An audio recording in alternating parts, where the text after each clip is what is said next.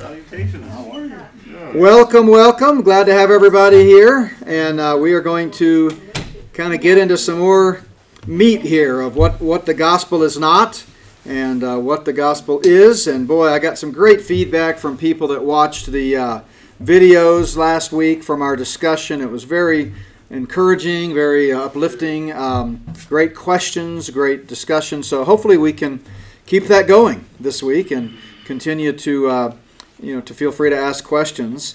Before we get back to our outline of some of the 10 things the gospel is not, just want to make a couple of quick announcements about some videos that I posted this week. The next Culture Shock went up yesterday.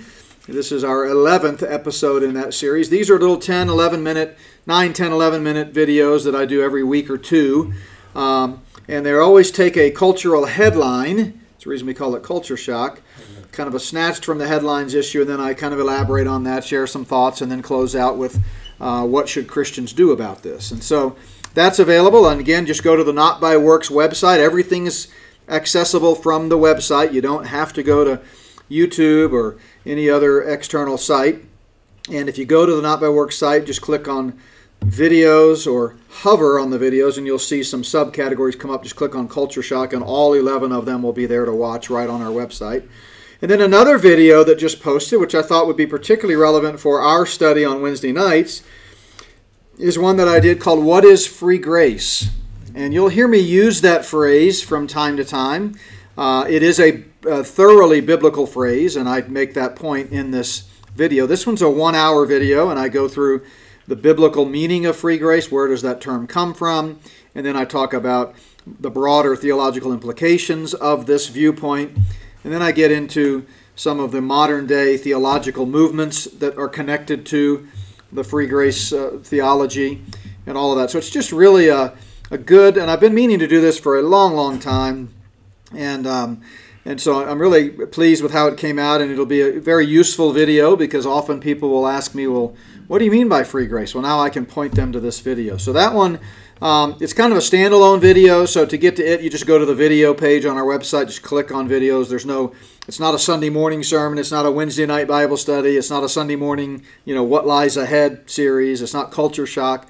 So it's just kind of hanging out there in our main video page at notbyworks.org. So I wanted to mention that if you're interested. And of course, all of these videos have the corresponding audio. Sometimes people prefer to just listen to the audio.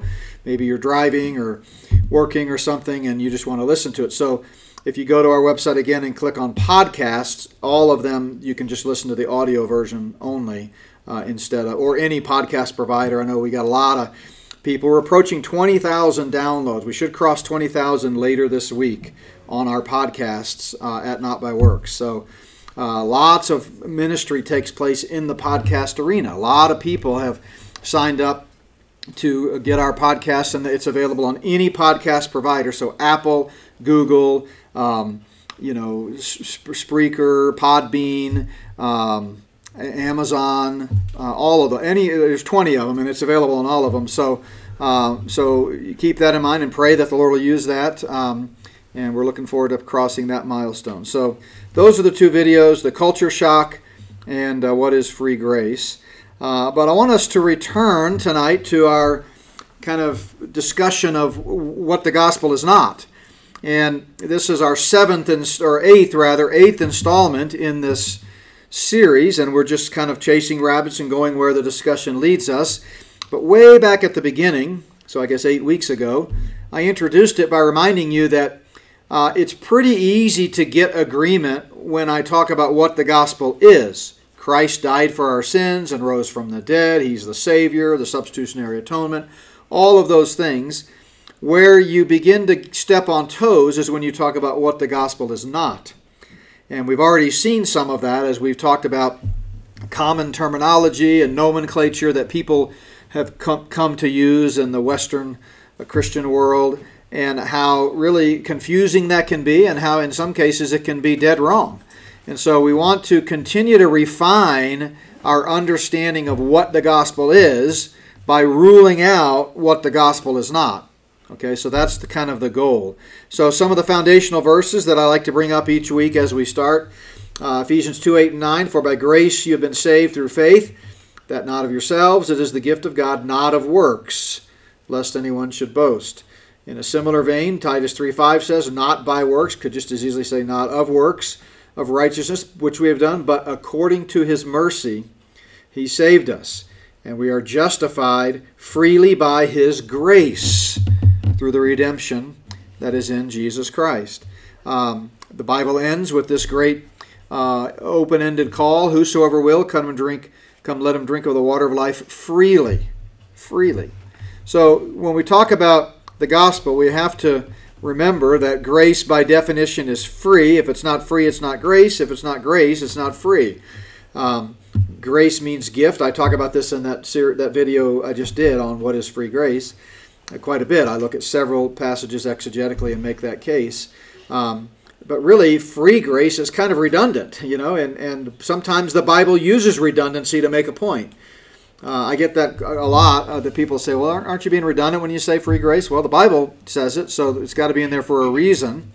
Howard Hendricks, who's with the Lord now, but he was famous for his teaching on how to study the Bible, and I had him as a professor 32 years ago now, and he always talked about the importance of observation, and he said you should look for things that are repeated, because if God repeats them in his word, it's for emphasis. And so even though grace by its very definition means free gift, sometimes the Bible puts the adverb or the adjective, either one, before it, free, to just remind us just how free God's salvation is. So we left off last time by talking about how the gospel is not repenting of your sin.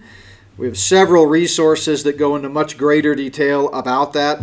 Videos out there floating around on the web, as well as DVDs.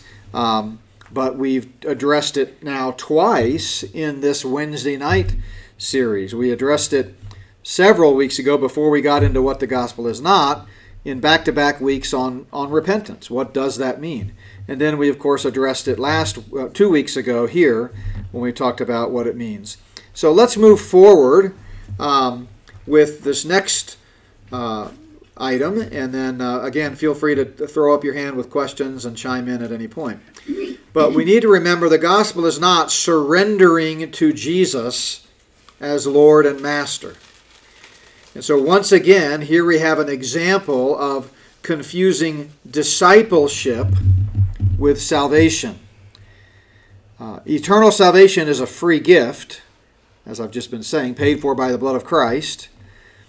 And it's not something that we have to earn. So remember this distinction that we've brought up several times between, salvation and discipleship, or what's called justification and sanctification. So justification is the one-time moment in time when you trust in Christ and Him alone for salvation, and you are permanently declared righteous. Nothing can change that. It's permanent. It happens when faith meets the gospel. And that's what rescues us from the penalty of sin, namely eternity in hell. But then sanctification is what is often called discipleship, which is the spiritual growth process of following Christ, being conformed to the image of Christ, being set apart, that's what sanctified means, in Christ's likeness. And that's something that happens progressively over time as we grow and as we walk by faith. And that sanctification process rescues us not from sin's penalty, because that issue's already been resolved.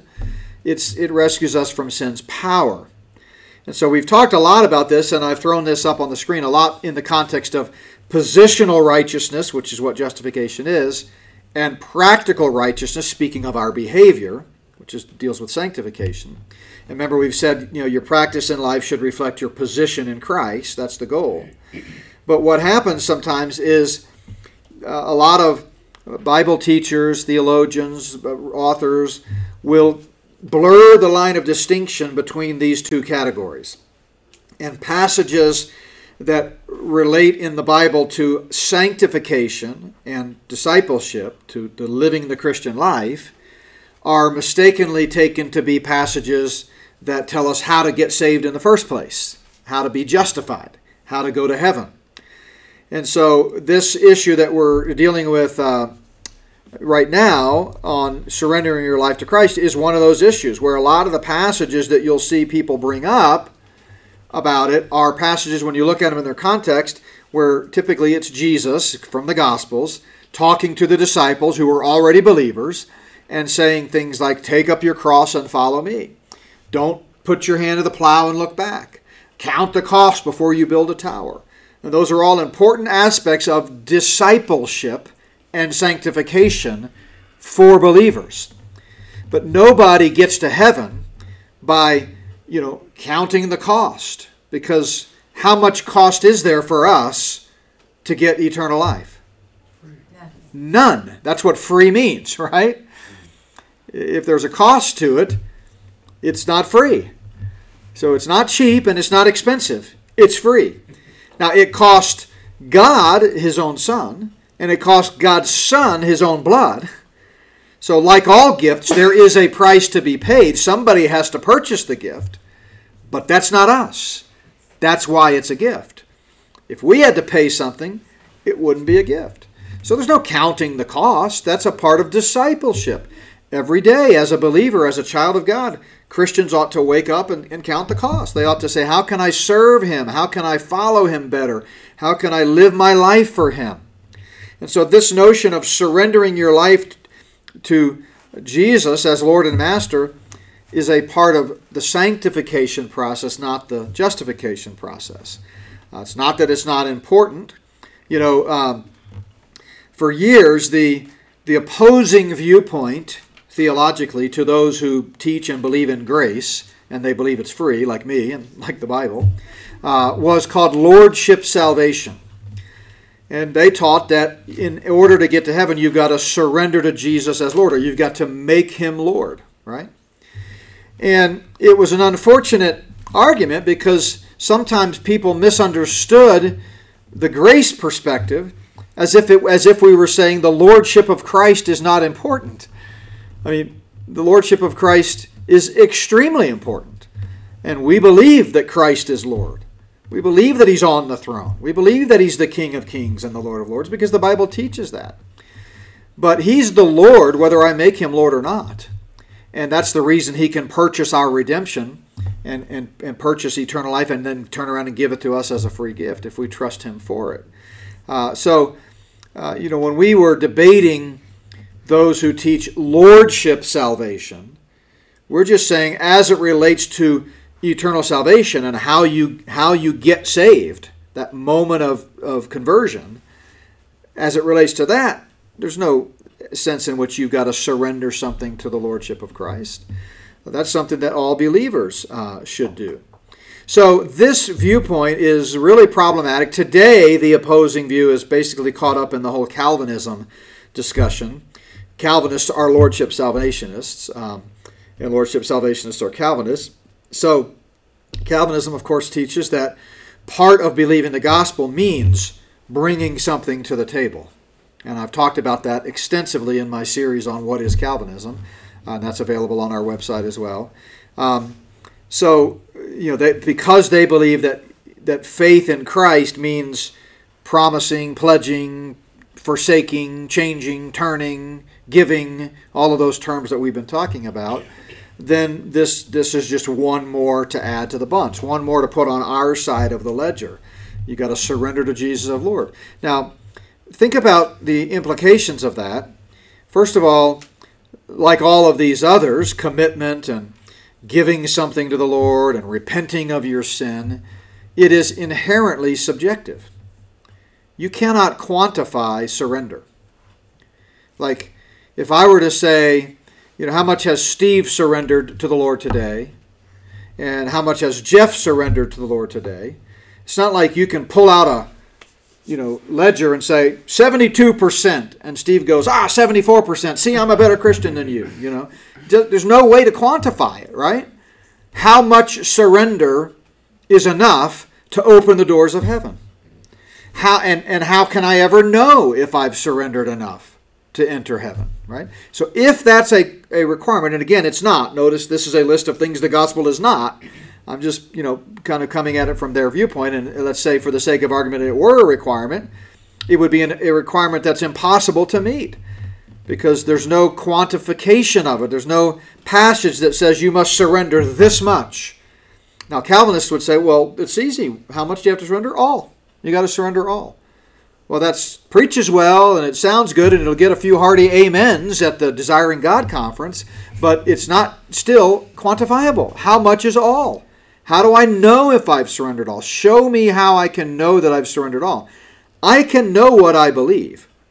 Knowing what you believe is a simple yes or no. Do you believe Jesus Christ died and rose again for your sins? Yes or no?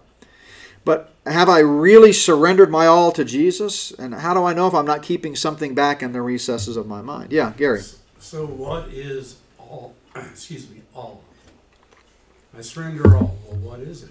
Right. I don't understand that. So yeah, that's the point. We don't know what surrender all is. And so it, in a sanctification context and passages, by the way, that hymn is often used as an eternal salvation call. Like you'll give the gospel and you say, are you ready to get saved? Great, let's stand together and sing, I surrender all. And you think that by surrendering all, you've now been born again. But the Bible never uses that language. What word does the Bible use to tell us how to have eternal life? Faith or belief, right? So, in a sanctification context, when we say, boy, you should surrender all, we just mean you should be fully devoted to the Lord. You should, in the Spirit, be surrendered to Him, yielding to the Spirit, Ephesians 5:18, being filled with the Spirit. I think we've talked about this before, but, there's a difference between being permanently indwelt by the Holy Spirit, which happens at the moment of salvation. I think we talked about this last week. You made that great point. And being filled with the Spirit. So I should have remembered this discussion and put up a chart for you, but it's in my chart book if anybody has that. But being indwelt by the Holy Spirit is a permanent thing. It's a one-time thing, and it happens the moment you trust in Christ and Him alone for salvation. He takes up residence. Being filled with the Holy Spirit is a daily thing that requires our yieldedness. So when Paul said in Ephesians 5:18, be not drunk with wine, wherein is excess, but be filled with the Spirit, he's contrasting the controlling influence of wine, if you drink too much of it, versus the controlling influence of the Holy Spirit in your life. And you yield to the Holy Spirit. So as He convicts you and leads you and guides you and brings verses of Scripture to your mind, are you going to walk in the Spirit, as Paul says in Galatians 5, or walk in the flesh? Which one are you going to do? Are you going to yield to the Holy Spirit?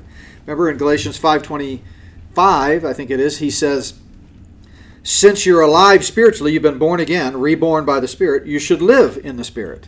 But we don't always do that. Sometimes we live in the flesh. So, surrendering all means yielding to the Spirit. And we're not ever going to be able to do that perfectly. That's the difference between practical righteousness and positional righteousness. As long as we're in this old body on the sin-stricken earth, sin's going to rear its head. But to the extent that we stay in the Word of God, do the things that God's Word tells us to do to foster and build up our faith, such as being around other believers, being a part of a Bible-teaching church, again, spending time in prayer and fellowship with the Lord, and spending time reading God's Word, the Spirit of God will build on that and will be more and more sanctified, more and more like Christ. Now, we are positionally in Christ either way. If a person's born again, they're in Christ and nothing can change that. They're part of the family of God. But they may not always act like the family of God, and that's the problem. So, I think you've got a definition problem in either case, right? If you think you have to surrender to the Lord to get to heaven, or if you think surrendering to the Lord is just part of your spiritual growth process. But at least if it's a spiritual growth process, you're already coming to the Lord saying, Lord, I'm unworthy, I'm not always perfect, I confess that I've not been walking with you lately, I confess that my thoughts haven't conformed to you, I haven't taken every thought captive, and so Lord, today I want to surrender my all to you. And your eternal destiny of heaven or hell isn't hanging in the balance in that case. And that's the problem with making this a requirement. Does that help think through it a little bit? Any follow-up? Well, not right now. Not right now. All right. My life's goal, just so you know, is for one of these times to answer Gary's question and he goes, "You've answered it completely and I understand everything perfectly. Thank you."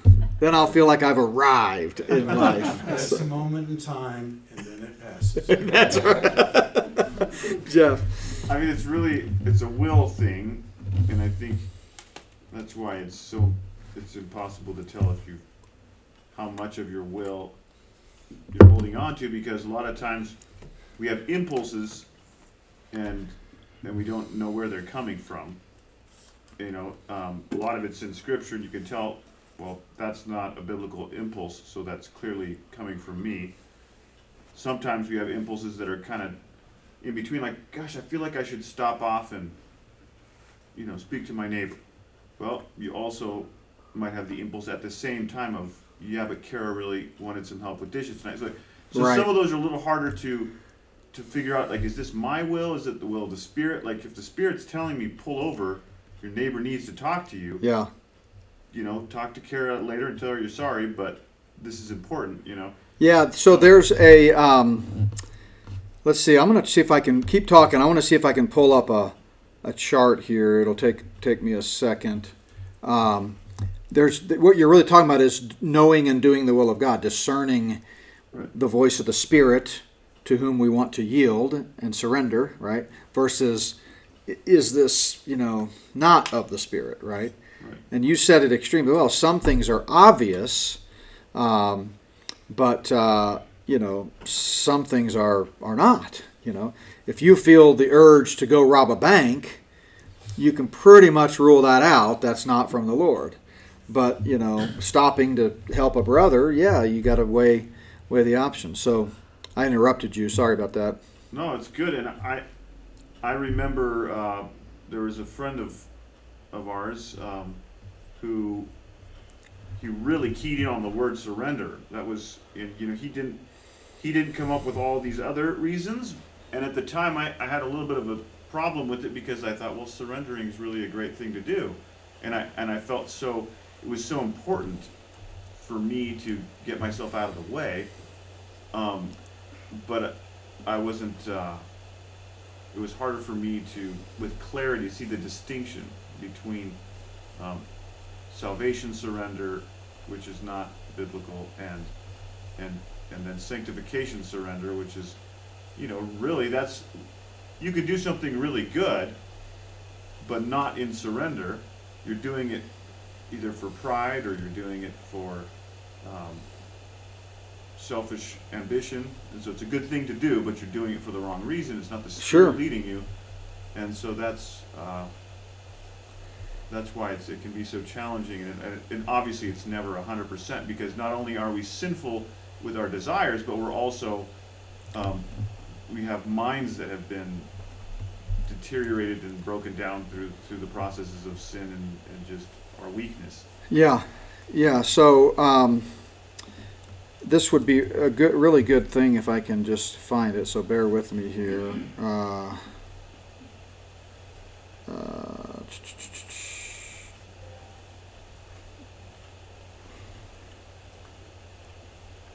So it talked because here's a JPEG anyway. That's not going to be helpful. Where's the? Well, anyway, maybe I can throw this up there if I can.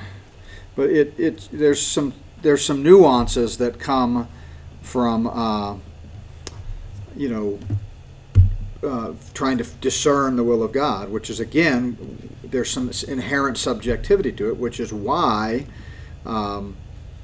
it is something that we can't make a requirement for salvation. I mean, we don't make it a requirement for salvation because the Bible doesn't make it a requirement for salvation. But I'm just trying to make the argument logically and philosophically as well, that just think about the implications of it. Do you really want your eternal destiny hanging in the balance? So here we go. Let's see if this will work.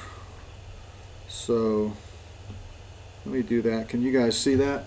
No, you can't. That's the problem. So All right, the people on the screen can see it, but I mean on the live stream can see it, but you can't. So bear with me just a second. I will figure this out. So what we want to do is add this, because I really want you to see this, but I want the people watching to see it too. One of these days I'll get better at technology, and I will be able to do this. Okay, so here's that. Here's that.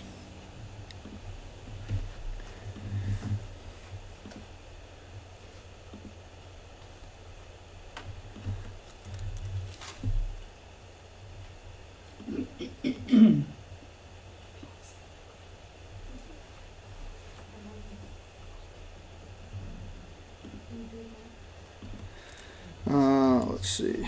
Okay.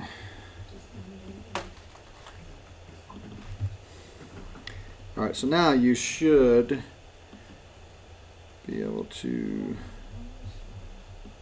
see that. So I'm going to leave that up, and then I'm going to go over here and shut that down and put it up for you guys.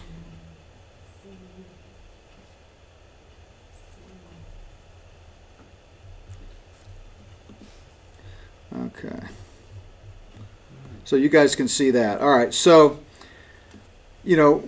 basically I categorize this into three different columns, as you can see.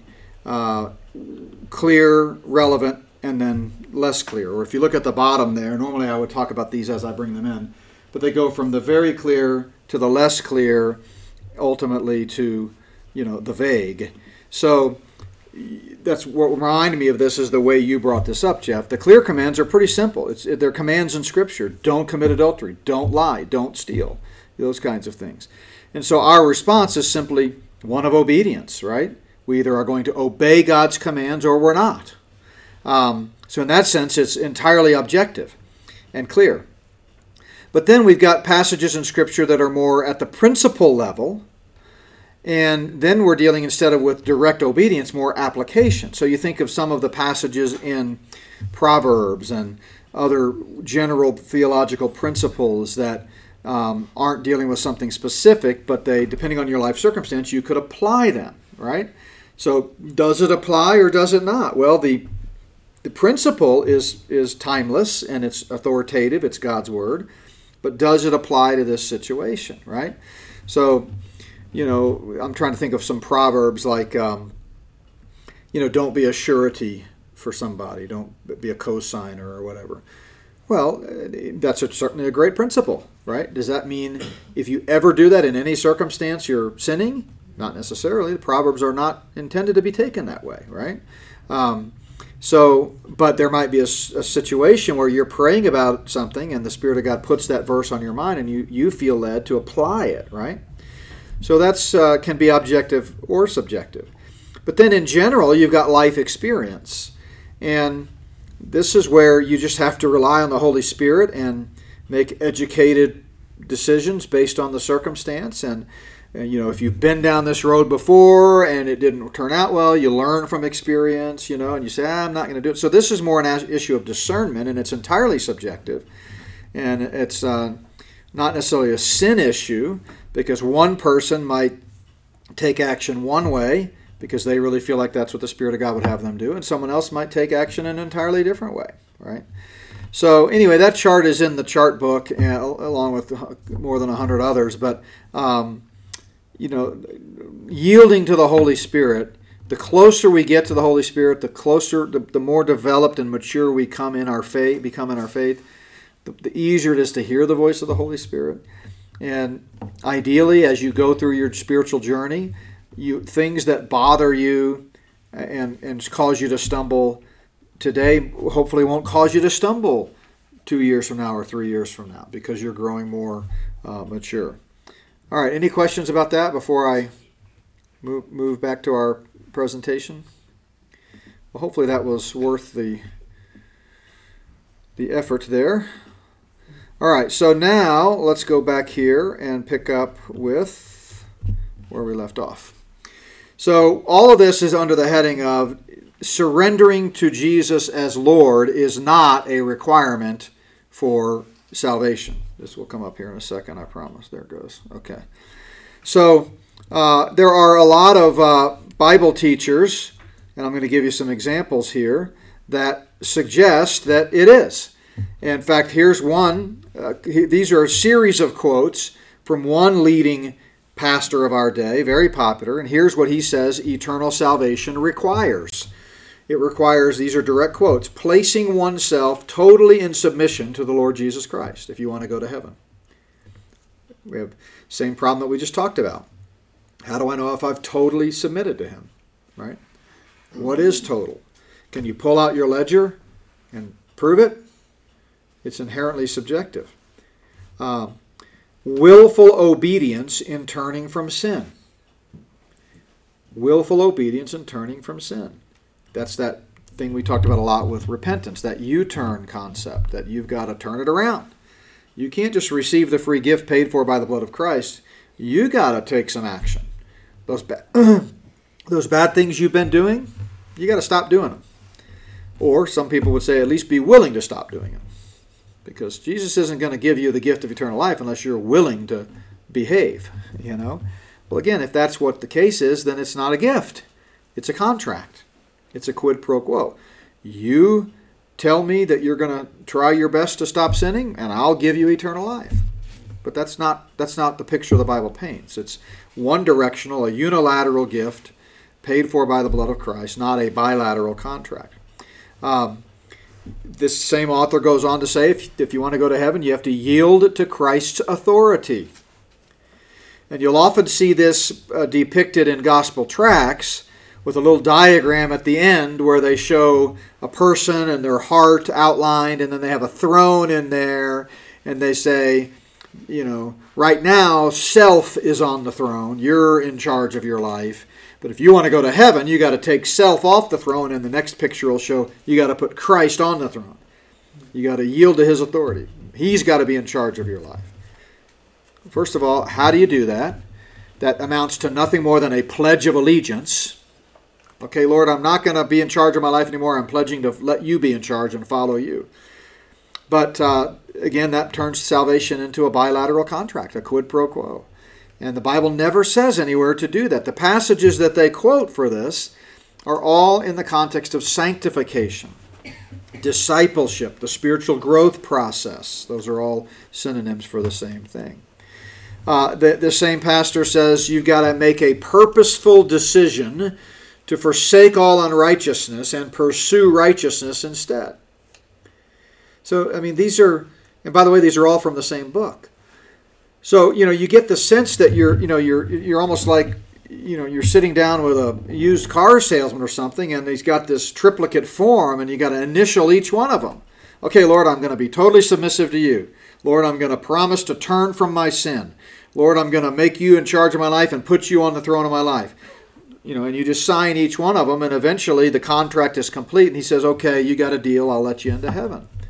That's not the picture the Bible paints. And anybody who suggests this does not understand grace, even though their ministry might be called grace, have grace in the name of their ministry. They don't understand grace, not the way the Bible teaches it anyway. Grace is free. Free means free, right? Free doesn't mean sign on the dotted line. Doesn't mean make pledges and promises. Doesn't mean stop doing something or start doing something or be willing to stop doing something and be willing to start doing something. It means, man, I'm a sinner in need of a Savior. My life and my nature is an offense to a holy God, and He can't look on sin. So I need the precious righteousness of Christ to cover me. And so I'm going to trust in the one who took my place, paid my penalty, rose again, defeating death, hell, and the grave, and He alone can give me that gift. And so that's who I'm going to trust in. So these things are not, in any sense, part of the discipleship. I mean, the salvation process. They're all part of the discipleship process. So here's some examples of some verses that are often misquoted and mishandled, said to be applying to how we get saved. So Matthew 16, Jesus said to His disciples, if anyone desires to come after me, let him deny himself, take up his cross, and follow me. Well, that is the quintessential discipleship passage. What is a disciple? A disciple is a follower. So when Jesus is saying, follow me, he's saying, be my disciple. And by the way, in the first century, that word had very particular meaning in the Jewish context of the rabbi pupil, and it meant literally you would leave your belongings behind, leave your father and mother, and you would follow the master wherever he went, and you would sit under his teaching, and you would learn from him, and where he went you would go, and it had a physical, geographic aspect to it. That's why we never see the verb follow in the New Testament, which is the Greek word akalutheo. We never see it used after the Gospels until you get to Revelation 19, when the believers are following Christ on white horses coming back to rule the world. Because this concept of following, inherent within it was a physical thing. Today, in the age of the church, when we have the indwelling Spirit, we follow his convicting work. It's like Paul said, imitate me as I imitate Christ. Paul knew Christ, right? And he met him before he was saved, and then of course he met him on the road to Damascus. So he could say, imitate me, that kind of thing, but you don't see that word follow used in a physical, geographical sense, because it's about discipleship. So denying yourself means putting Christ first. Taking up your cross means putting to death the desires of the flesh. Paul uses that same concept in Romans 6 through 8, when he says we've died with Christ, therefore the old man has died, and so we should put to death the desires of the flesh. So all of that is to believers. Romans 6 through 8 is to believers. And yet people will say, okay, you ready to get saved? Maybe you're talking to an unbeliever, evangelizing them, and the person says, yes, I want to be saved. I don't want to go to hell. And they say, okay, deny yourself, take up your cross, and follow me. Now, if you're that unbeliever, what does that look like, right? Now, many compelling altar calls and appeals from the pulpit have been given, such that people do, with all their gusto, make these type of emotional commitments. And they'll say, Lord, at this point I'm going to deny myself. I'm going to put my desires to death. I'm going to make you the Lord of my life, and I'm going to follow you from now on. And in so doing, they mark that moment as their conversion experience, the moment they became a Christian. And then what happens? Just like the article that I've got at the back there that I gave out a few weeks ago on the commitment-based gospel, you walk with them, you're a fly on the wall in their life for a few weeks, they begin to stumble. Something happens. They give in to the flesh. They have an angry outburst or worse, whatever it could be. And because they thought their eternal destiny was pinned to the moment they made this commitment to deny themselves, take up their cross, and follow me, they begin to what? Doubt. Ooh, did I really commit enough? I'm not following Jesus in this moment. I just wasn't following Jesus a few moments ago when I committed this sin. So did I really do it well enough? Maybe I didn't mean business. Maybe it wasn't earnest enough or sincere enough, so I got to do it again. And so it leads to a life of confusion, doubt, guilt, and all kinds of things that are never productive. But when you understand correctly that Jesus was speaking here to the disciples who were saved, then of course it makes sense. Yeah, every day we should, deny ourselves, take up a cross, and follow me. That's what discipleship is, right? Again, same thing in Luke's gospel. Except Luke adds daily. If anyone desires to come after me, let him deny himself, take up his cross daily. Well, now we've got an even more stringent requirement for entrance into heaven, don't we? What if I go 2 days without following Christ? What if I backslide or give into the flesh? Well, then clearly you haven't met the standard. You must not be going to heaven, right? But when you understand that this is talking about discipleship, it begins to come clear, right? So now I say, you know what? Yeah, I haven't been following the Lord. I haven't been taking up my cross daily. and I confess that, and I own that before the Lord, and then I'm made back into right fellowship with Him, and that intimacy is restored, and I'm abiding in Christ, like John says, like Jesus said first. Remember, Jesus told the disciples in the upper room to abide in Him. Abide means to remain close to. Meno is the Greek word, to remain close to. And then John picks up on that 60 years later when he writes the epistles of John, and he tells believers to do that. We should abide in the Lord. Because why? There's a closeness there. But when we sin, we're not abiding in the Lord. We're not acting, we're not in close fellowship with the Lord. So, we could go through more. Here's one from Luke. For which of you intending to build a tower does not sit down first and count the cost, right? And yet people say that this is a means of getting saved. Even though the Bible repeatedly calls our salvation free, they mistakenly say you got to count the cost. How can you count a cost when there is no cost? This is basic Bible study methods 101, and it's amazing and stunning to me how many otherwise pretty brilliant theologians don't see this. I mean, how can you reconcile that we are justified freely by His grace, or whoever desires let him drink of the water of life freely, with sitting down and counting the cost? That's pretty, my 8-year-old could figure that out, right? I don't have an 8-year-old, but if I did, she could figure it out, right?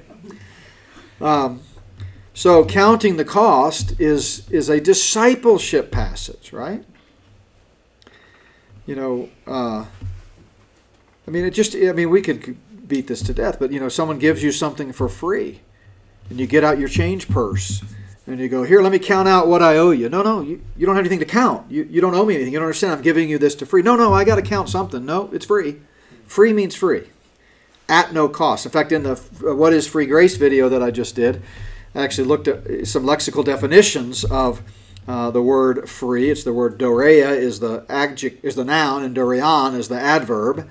And one of the lexical definitions is at no cost. That's what it literally means. I didn't think about this verse at that time when I was doing the video, but it would have been interesting to bring this up. How can something that has no cost, in order to get it, require you to count the cost? You can't count something that doesn't exist, right? So, that's another mistaken passage. Here's one, Luke 14. Likewise, whoever does not forsake all cannot be my disciple.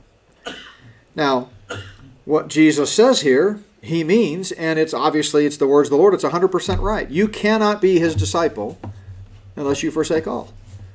But you can be a born-again Christian, because there's a difference between being a Christian and being, a disciple. Judas was a disciple, but he wasn't a Christian. Right? Peter was a Christian, but he wasn't a believer, but he wasn't a disciple when he denied Christ. Disciple just means follower. Christian today in the church age means a person who's believed the gospel and been saved. So Jesus was telling you the requirements for what? Discipleship. Not how to get to heaven, right? And again, even if it were a requirement, it places a burden on the unbeliever that is impossible to meet and impossible to quantify. How much is all? What does all mean? How do I know if I've forsaken all? In a moment of emotion and passion, I might say, okay, I forsake all, but again, down the road, first time I sin, I'm going to realize, well, I apparently didn't forsake all. There's still a part of my fleshly nature that likes to do some bad things.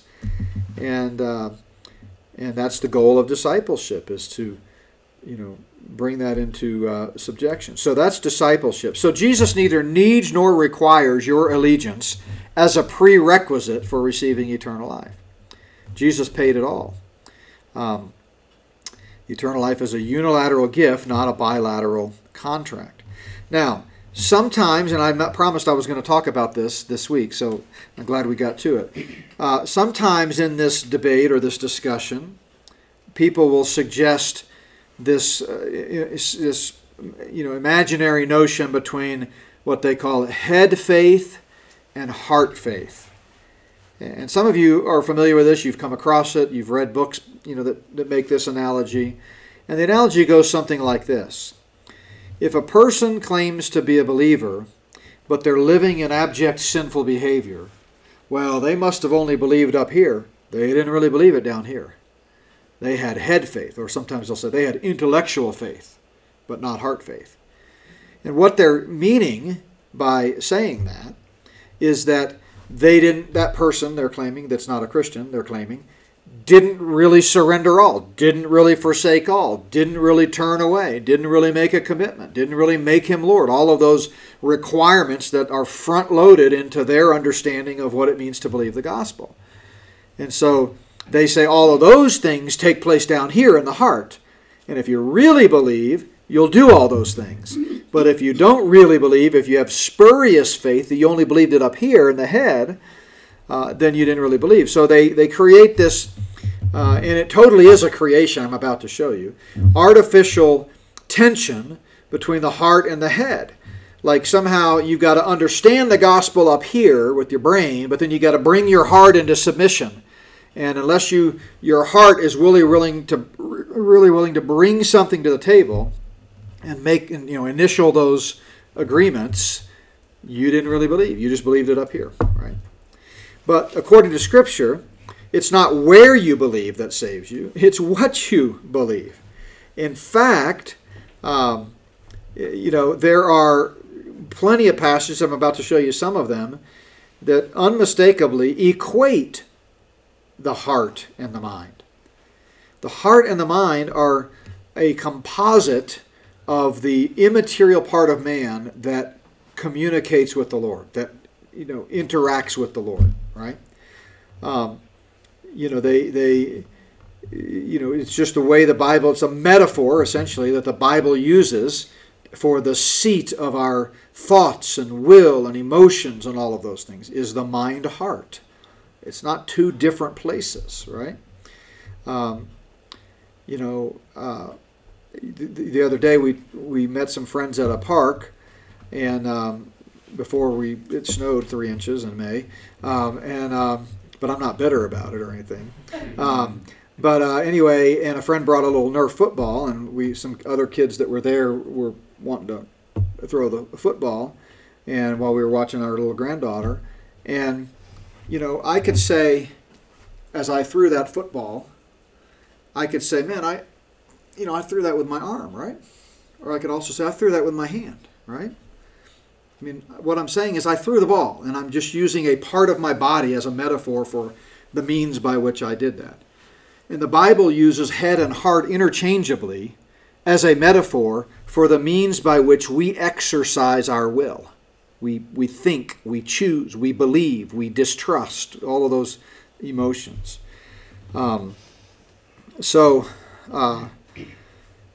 This is a quote from somebody I quoted in my book, Getting the Gospel Wrong. Gordon Clark says, "The scriptural evidence that the term heart means the mind, the intellect, and the understanding is tedious in length."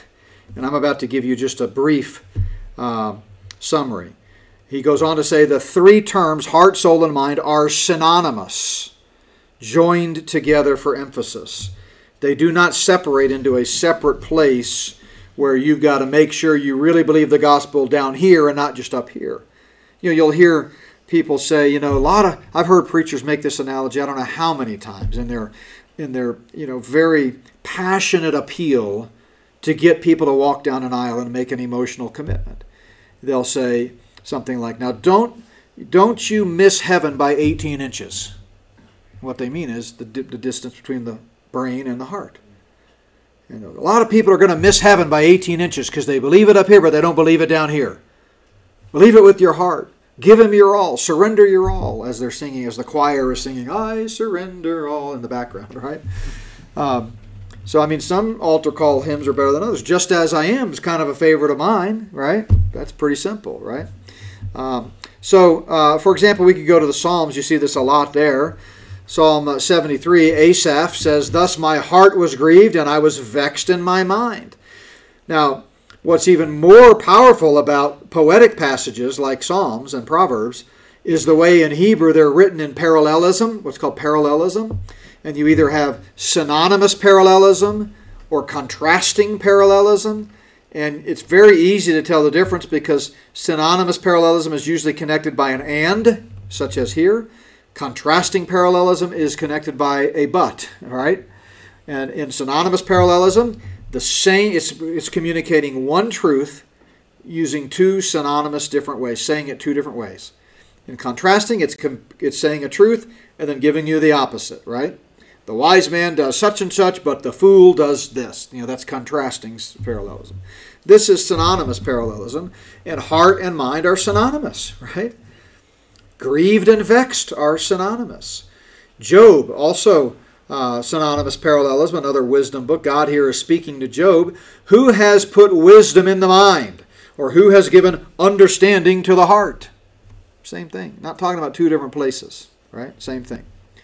Jesus, knowing their thoughts, said, why do you think evil in your hearts? Now wait a minute. I thought the mind was where we think, and the heart was where we will. That's what Calvinists teach. Jesus says you think with your heart, because you think with your heart-mind. They're not different. Proverbs, as he thinks in his heart, so is he. As he thinks in his heart, so is he. Jeremiah, the prophet, says, I will put, this is rhetorical, it's not poetic, so it's not synonymous parallelism, it's a rhetorical device of repetition. Grammatically, we would call this apposition, A-P-P-O-S-I-T-O-N, and the first line is an apposition, the second line is an apposition to the first line. So this is from the New Covenant passage. This is the covenant that I will make with the house of the Lord, house of Israel after those days, says the Lord. I will put my law in their minds and write it on their hearts. Is he talking about two different things? No, it's one law, right? Ultimately the law of the Spirit, when the New Covenant is inaugurated. But he's saying it's going to go in our heart minds, right? Yeah. In that case, it seems like it's almost embedded deeper in the mind than on the heart, because he's just writing it on the heart, and it's in the mind. So right, but that would be completely reading into it in the English translation. Again, this is repetition, and we see this a lot in Scripture where it'll just say the same thing, and he's saying, I will both put and write my law into the hearts and minds of God's people. That's the idea. You'd make a good Calvinist. So. James 4, look at this. Draw near to God and he will draw near to you. Cleanse your hands, you sinners. Purify your hearts, you double-minded. Wait a minute. If you've got a problem with your mind, why is he telling you to do something with your heart? I thought they were separate things. If you've got a problem with your heart, you should do something with your heart, according to a Calvinist. If you've got a problem with your mind, you should do something with your mind. But Jesus says, no, the problem with your heart can be solved through the mind, right? Because they're the same thing. Psalm 7, a Davidic psalm, for the righteous God tests the hearts and minds. So you see this again and again. Paul said, let your requests be known to God, and the peace of God, which surpasses all understanding, will guard your hearts and minds. It's not like God's peace is 60% guarding our mind and 40% guarding our heart. They're the same thing. When peace comes over us, it fills our heart and our mind.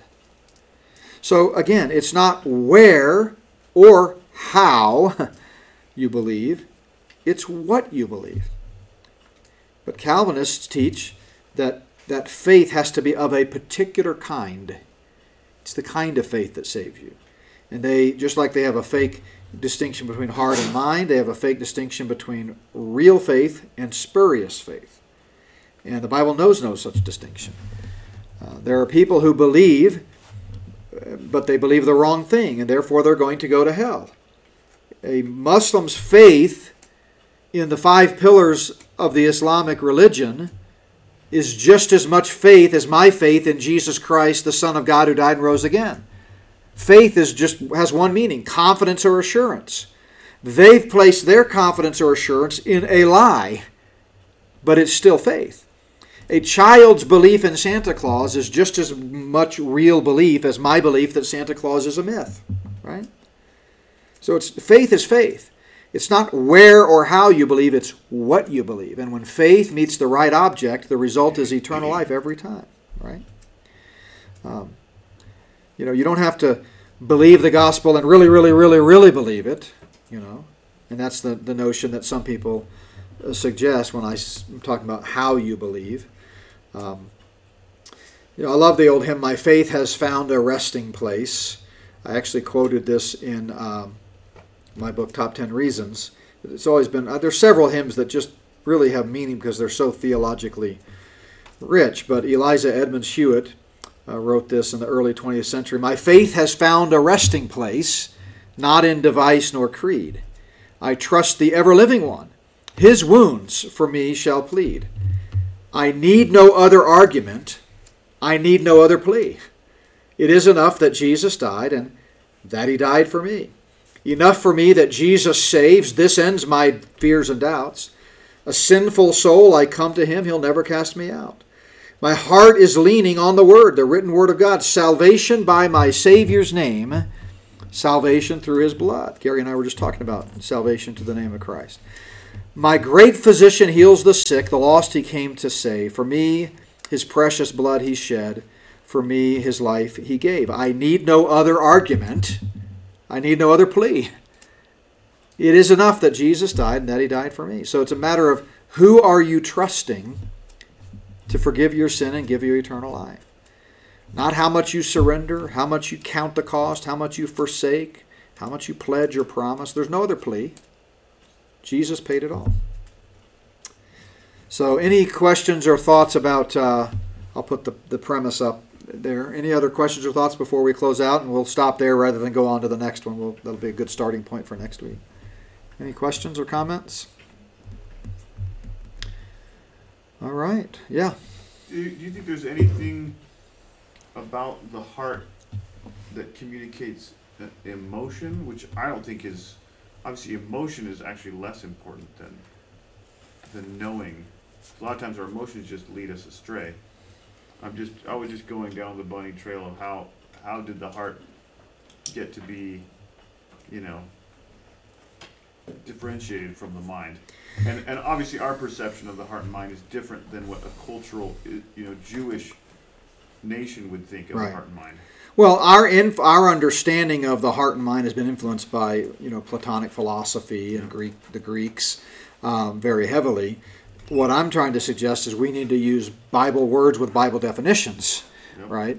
So I understand that in common language, we tend to think of the mind is where, you memorize the times tables and you memorize the 50 state capitals, and the heart is where you grieve or rejoice, right? We tend to think that way.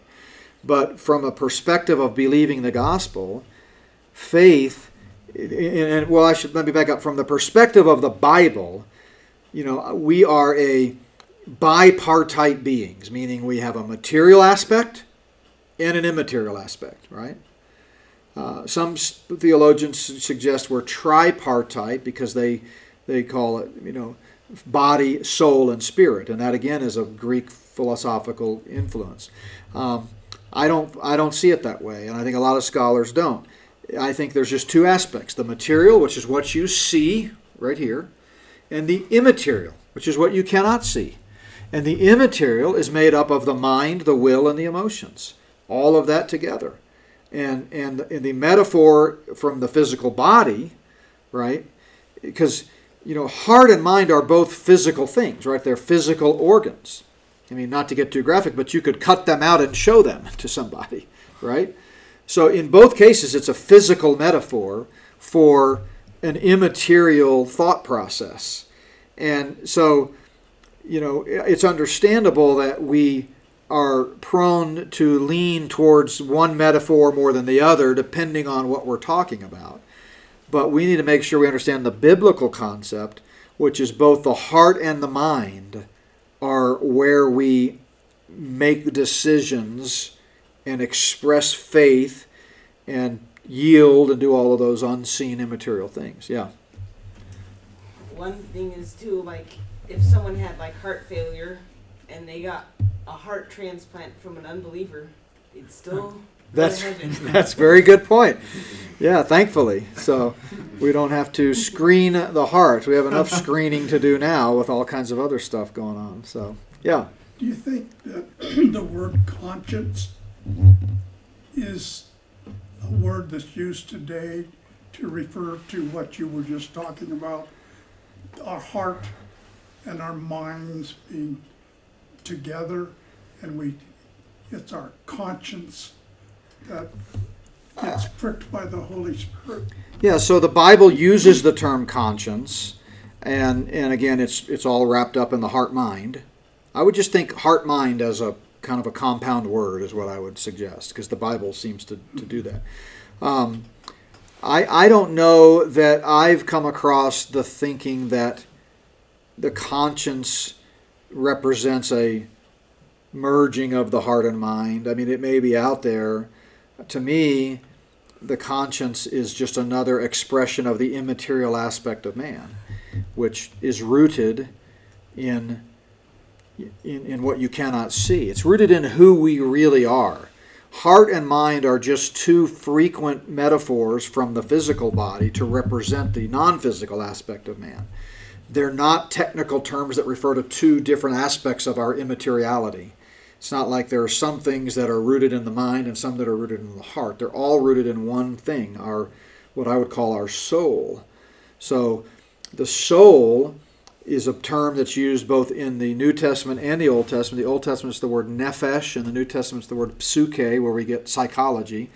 And in both contexts, ancient Hebrew and ancient Greek, the term can mean either the whole being, meaning our material and immaterial, the whole us, or it can mean specifically the physical aspect or specifically the non-physical aspect. So context has to determine meaning.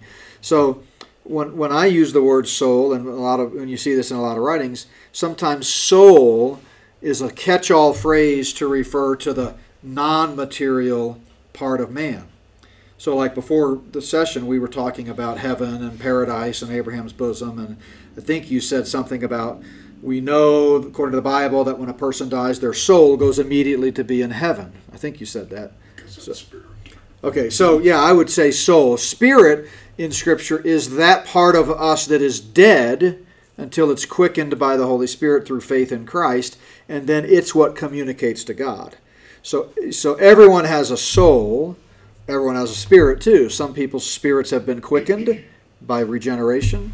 Some don't, So the soul, though, is what is the real us. So I could cut off my arm, and it doesn't change me. I'm still JB. I may look different physically because of my material presentation, but my immaterial aspect hasn't changed, right? So everyone will either spend eternity in heaven or eternity in hell based on whether they've received the free gift of eternal life. So technically there's a distinction between soul and spirit, which is why some people create three categories: body, soul, spirit, and we're three-part type man. But that's really not the case. There's really just two parts, the material and the immaterial. The immaterial is comprised of soul and spirit. The soul is who we are, our mind, our will, our emotions, our thought. And the spirit is that part that communicates with God, born dead but later revived through faith. So, but conscience would, to me, be part of the soul. It's part of that mind, will, emotions. It's something that everyone has. Paul says in Romans 2 that even unbelievers have a conscience. It's part of general revelation, indicating there's a God. So great questions. Anything else? I just Yeah. want to throw one more thing in. Yeah. Is just the beauty of how God created man and woman slightly different. Really? Yeah. I It's hadn't kinda cool. noticed. But But the way that we reason, and a lot of times, the way that Kara thinks is so much different than the way I would have looked at it. mm-hmm. And when you think of the heart and mind as one, I think that it's much more. It's an efficacious way of living, too. Not just for salvation, but also when you think about the thought processes that you go through and the way that your intellect and your emotions sort of dance within you, and it's sometimes harder to separate the two, Yeah. maybe for some people than for others, but your emotions are also part of a rational thought process. Correct. And so I think it's not to elevate emotions further than they should be, because the intellect always should be part of that process. But at the same time, I think it does give weight to it in a certain way. Yeah, so I'm glad you brought that up. So if you'll just give me 5 more minutes, I want to comment on that. So, sometimes we think of thoughts as originating from the mind and feelings as originating from the heart. Again, I'm suggesting they all originate from the same place. They're different, clearly. Think back to my model. If I could figure out how to do it quickly, I'd show you that chart that I frequently bring up, know, trust, obey, right? You got to know the word in order to trust the word. You got to trust the word in order to obey it. Well, clearly knowing and trusting are two different things. People can have knowledge and be what we might call intellectually brilliant, but still be morally bankrupt, right? So that's because they're not acting on what they know. So knowing things is one thing. Having that impact your life and applying that knowledge is quite another. So in the same way, this idea of knowledge and wisdom, well, let's just leave it at knowledge and information, intellect is, I like the way you put it, it's this dance with our emotions. Our emotions are built on knowledge. Emotions don't come out of nowhere, right? You get information. My cat died, and you have an emotion, right? Which is to cheer. No, I'm just kidding. Which is to feel sadness. I said feel sadness, Gary. Make sure you quote me correctly. Feel sadness. But you know what I mean? You win the lottery or whatever. You have knowledge, which then is, so they're all interconnected, which is precisely my point. Yeah. That we can drill down on them. There are certain biblical passages that address these, rejoice evermore, be joyful, Philippians, and so forth. But they're still all part of who we are. And then I wanted to comment on your comment about men and women. And I think you said Kara was much smarter than you or something like that. Yeah. I couldn't remember. But no, I think what we need to understand is that the biblical image of God in man, going all the way back 6,000 years ago to creation, before the depravity of man set in, was according to a divine design. And absolutely there's distinctions, God not only tells us he made them male and female as part of that design that he created, but we see the narrative. We see that he created Adam, and then he created Eve, and so forth. But the biblical text, and I don't want to preach another whole sermon here, but it's very fascinating to me, and maybe you've never heard this, that the biblical text in Genesis 1 through 3, the terms that are used in the account of creating Adam and creating Eve are totally different. The term in creating Adam, he literally took a wad of dirt and just threw it together. But the term for Eve is he fashioned. Literally is a lexical definition of that verb. He fashioned. In fact, the Old King James says fashioned. So, I think, or one of the translations does. So, when you think about that in a perfect world before 6,000 years of corruption and DNA corruption, men, what do we know about them? They like dirt.